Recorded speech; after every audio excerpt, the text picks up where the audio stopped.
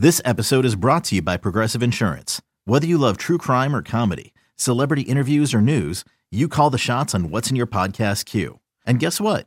Now you can call them on your auto insurance too with the Name Your Price tool from Progressive. It works just the way it sounds. You tell Progressive how much you want to pay for car insurance, and they'll show you coverage options that fit your budget. Get your quote today at Progressive.com to join the over 28 million drivers who trust Progressive. Progressive Casualty Insurance Company and Affiliates. Price and coverage match limited by state law.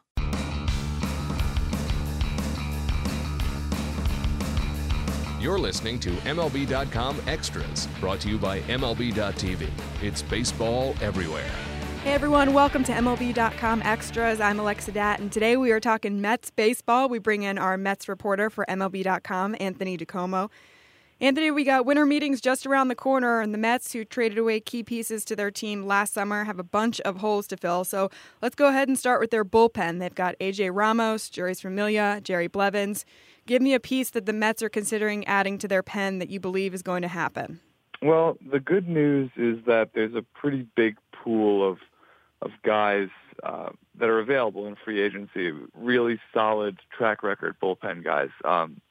You look at the obvious ones, the closers up top, Wade Davis and Greg Holland. I don't see the Mets shopping in that market, but you look at one step down, the Brandon Morrows of the world, the Brian Shaws of the world, Addison Reed, who obviously the Mets know well. I would have put Mike Minor into that category before he just signed a deal reportedly to become a starting pitcher.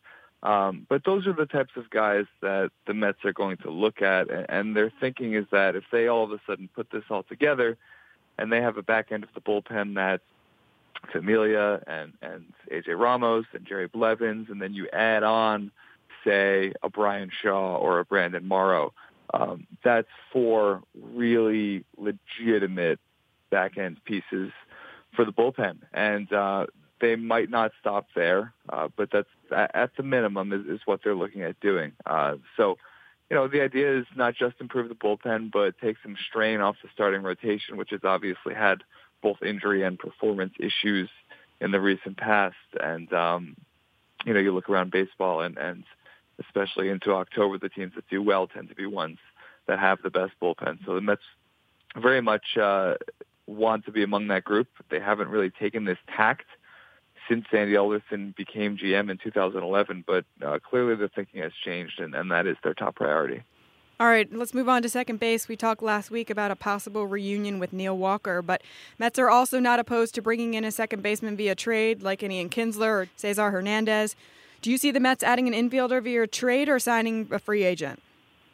Yeah, it's difficult to say, and the reason why I say that is because most of the splashier names that you see out there, you just mentioned, you would have to get via trade. Outside of Neil Walker, there aren't really a lot of enticing second base options on the free agent market. And when you're targeting one single player, that doesn't always work out. So it would make sense, certainly, for the Mets to try to be aggressive on the trade market. But they don't have a lot of assets to trade. They don't have a very strong farm system right now, particularly not at the upper levels, which teams generally look for. They don't have a budget that's going to allow them to take on a ton of salary like you would need to do in a D. Gordon trade, for example. And they don't have a lot of depth at the big league level of guys they could trade away. Going into last year, maybe you could have said they trade a starting pitcher. And while I'm sure teams will still ask this winter, if you get rid of a Robert Gesellman, for example, then you're leaving yourself pretty in a tough spot with the rotation, especially knowing that 5 of your top, or at least 4 of your top 7 guys have what I would call lengthy injury histories. So it's going to be difficult. I do think it makes sense for the Mets to explore every avenue on the trade option, on the trade market, because there are such really enticing names available. I'm just not sure if it's going to work out. And if it doesn't work out, the Mets could pivot either to a Neil Walker or, the break glass emergency plan. They could move Asdrubal Cabrera to second base and focus their energies more on acquiring a third baseman. So a lot of ways they could go. The good part, I guess, the glass half full way you could look at it is that they have a lot of options in terms of how they can proceed to fill what is a very big need for them. But yeah, a trade for a second baseman does make a lot of sense if they can pull it off. For their needs at first base, team is looking for a hybrid player, someone to play first, but also play in the outfield when needed. Who do you believe fits that description that we could see playing in orange and blue next year? Yeah, there's a bunch. Jay Bruce, Adam Lind, Logan Morrison. Those are the types of guys. And you nailed it. The key is someone who can do both, particularly at the beginning of the season. The Mets need a little outfield depth. They don't know what's going to happen with Michael Conforto, who's coming back from shoulder surgery. They don't know what kind of shape that shoulder is going to be in February. They won't know until February, and really until March when they start playing in games at full speed and you get those baseball reps. So having someone who could step in and essentially be an everyday outfielder in April would go a long way toward using their minds. And then you look longer term, question marks about Dominic Smith. Sandy Alderson has been open in saying that Smith did not do enough to win the job down the stretch last year when he was playing every day in August and September. He hit under 200. Showed power, yes, but defensively did not look at all like what his reputation was. So to get someone else in there, like a Bruce, like a Morrison, like a Lind, who can play first base and potentially can play first base all season if Dominic Smith is not ready, or at least until he's really in good shape to come up and the Mets feel that he's ready to come up and not go back down again. That would help them a lot. That would do wonders, and that way you don't have to acquire two pieces, a first baseman and an outfielder independently. You don't have to find the budget for both of them. You don't have to find, almost more importantly, the playing time for both of them. It just makes a lot of sense to go for a hybrid. Anthony, if I'm a Mets fan, I'm hearing these names, Jay Bruce, Neil Walker, Addison Reed, and I'm thinking to myself, they were already on our team. Why are we considering reunions rather than bringing in new blood?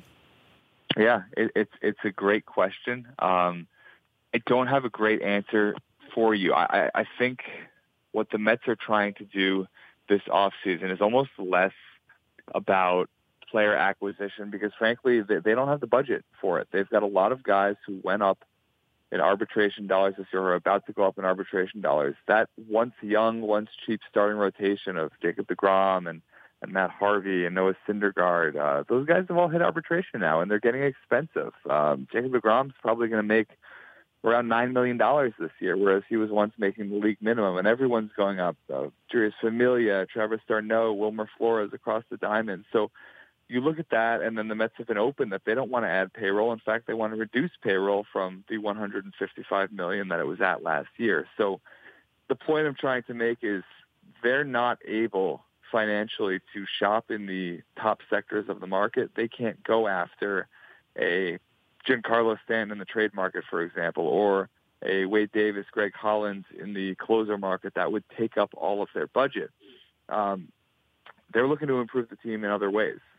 They're looking to improve the team via a new manager, Mickey Callaway, a new coaching staff, a new training staff, which is they're in the process of vetting right now, hiring more people, really regulating the way they go about their daily business in a way that they haven't in the past.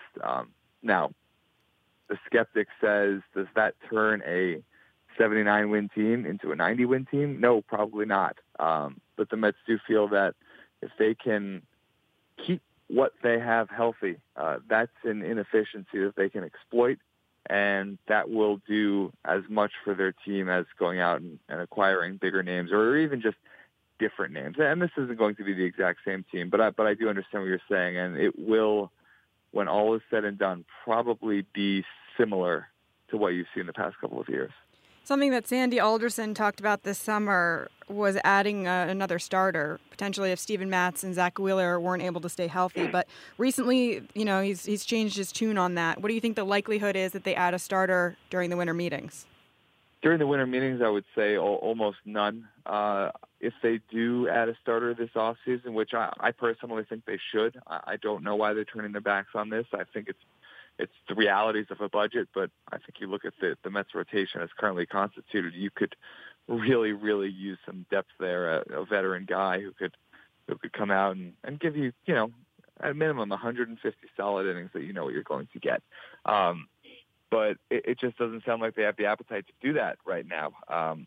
They're looking to improve their rotation again by keeping guys healthy, by expanding the bullpen's role, focusing on that. If they do add a starting pitcher, I won't say it's impossible, but I think it will be more of one of those January-type deals where maybe a guy's market has fallen. Maybe you can get someone on a cheaper 1 or 2 year deal because they don't want to commit to a starting pitcher long term, certainly. So as far as something happening in that arena at the winter meetings, I just don't see it right now. All right, as we wrap up our winter meetings preview, Anthony, I want to ask you your most memorable winter meetings moment or season and what happened. Most memorable winter meetings moment. I remember always my first one, which was in Las Vegas in 2008. Omar Minaya was the GM, and the Mets pulled a late-night 3-team trade for J.J. Putz. And it was a kind of a wild winter meeting, and I remember Omar Minaya standing at the podium and saying something to the effect of, I was walking through the streets of New York into the bagel shops of New York, and the Mets fans said, get us a closer. So I went out and got a closer. And more recently, I think 2013, the winter meeting, when the Mets went out and signed Curtis Granderson. They signed Bartolo Colon, and after years of really doing little to nothing over the off seasons, it was a clear sign that this team was ready to spend again, and this team was ready to compete again after all of the Bernie Madoff madness and so many losing seasons from 2009 all the way up, through 2013. That was a big one. That was an important one for the Mets, and obviously it paid dividends. Granderson and Colon, both part of that playoff run, the World Series run in 2015, and onward. And I think it was the start of what has been a more exciting time the past 3 years for Mets fans. So that one definitely was a memorable one as well. All right, a lot to look forward to before the winter meetings happen next week. We will definitely be checking in on Twitter, Anthony, as you are going to have all sorts of breaking news, I'm sure, for us down there. Enjoy your travels down there, and appreciate you joining us. Enjoy the winter meetings. Okay, no problem. Thanks.